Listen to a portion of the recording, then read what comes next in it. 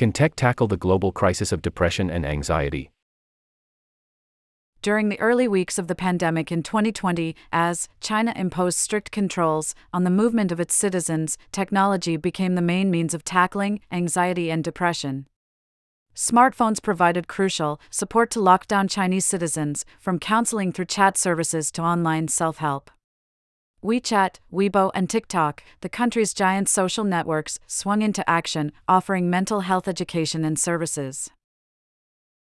More intriguingly, artificial intelligence, AI, was also put to use. Weibo messages were scanned to find individuals at risk of suicide, and volunteers were alerted to intervene. Using AI to scour social media for signs of mental illness raises obvious privacy questions. But overall, China made impressive use of technology to manage the diagnosis and treatment of depression, anxiety, and stress. Interest in mental health tech had been growing even before the pandemic. Today, between 10,000 and 20,000 such apps are available for download. Their quality is questionable, and the dangers of bias in algorithms are well known. The risks to privacy, and not just in China, are serious. Still, America's National Institutes of Health reckons tech has opened a new frontier in mental health support. Robots seem certain to play an important role in assessing and treating mental health conditions. There is a huge global unmet need for care, as the World Health Organization's World Mental Health Report, published on June 17, makes clear. The review, the largest of its kind in 20 years, paints a sorry picture. In 2019, 1 billion people were living with a mental health disorder, the most common of which were anxiety and depression. The pandemic, economic downturn, and social polarization have made matters worse.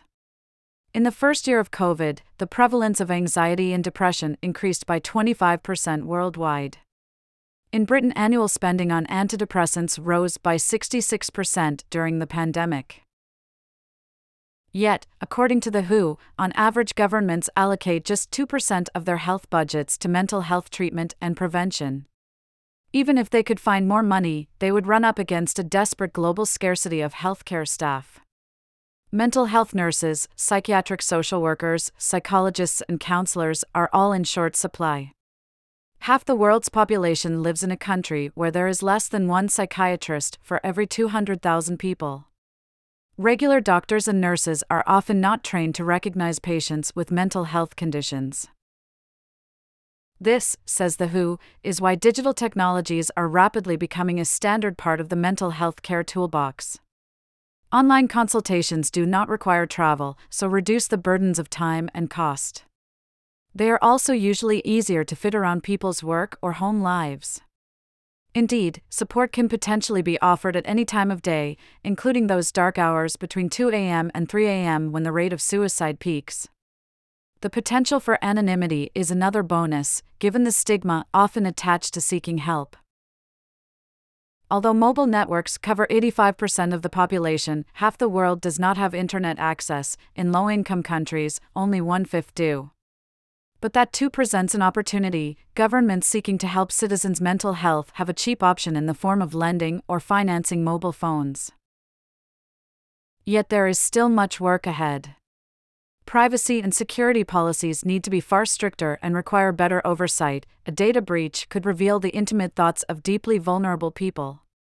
Some apps share information with advertisers.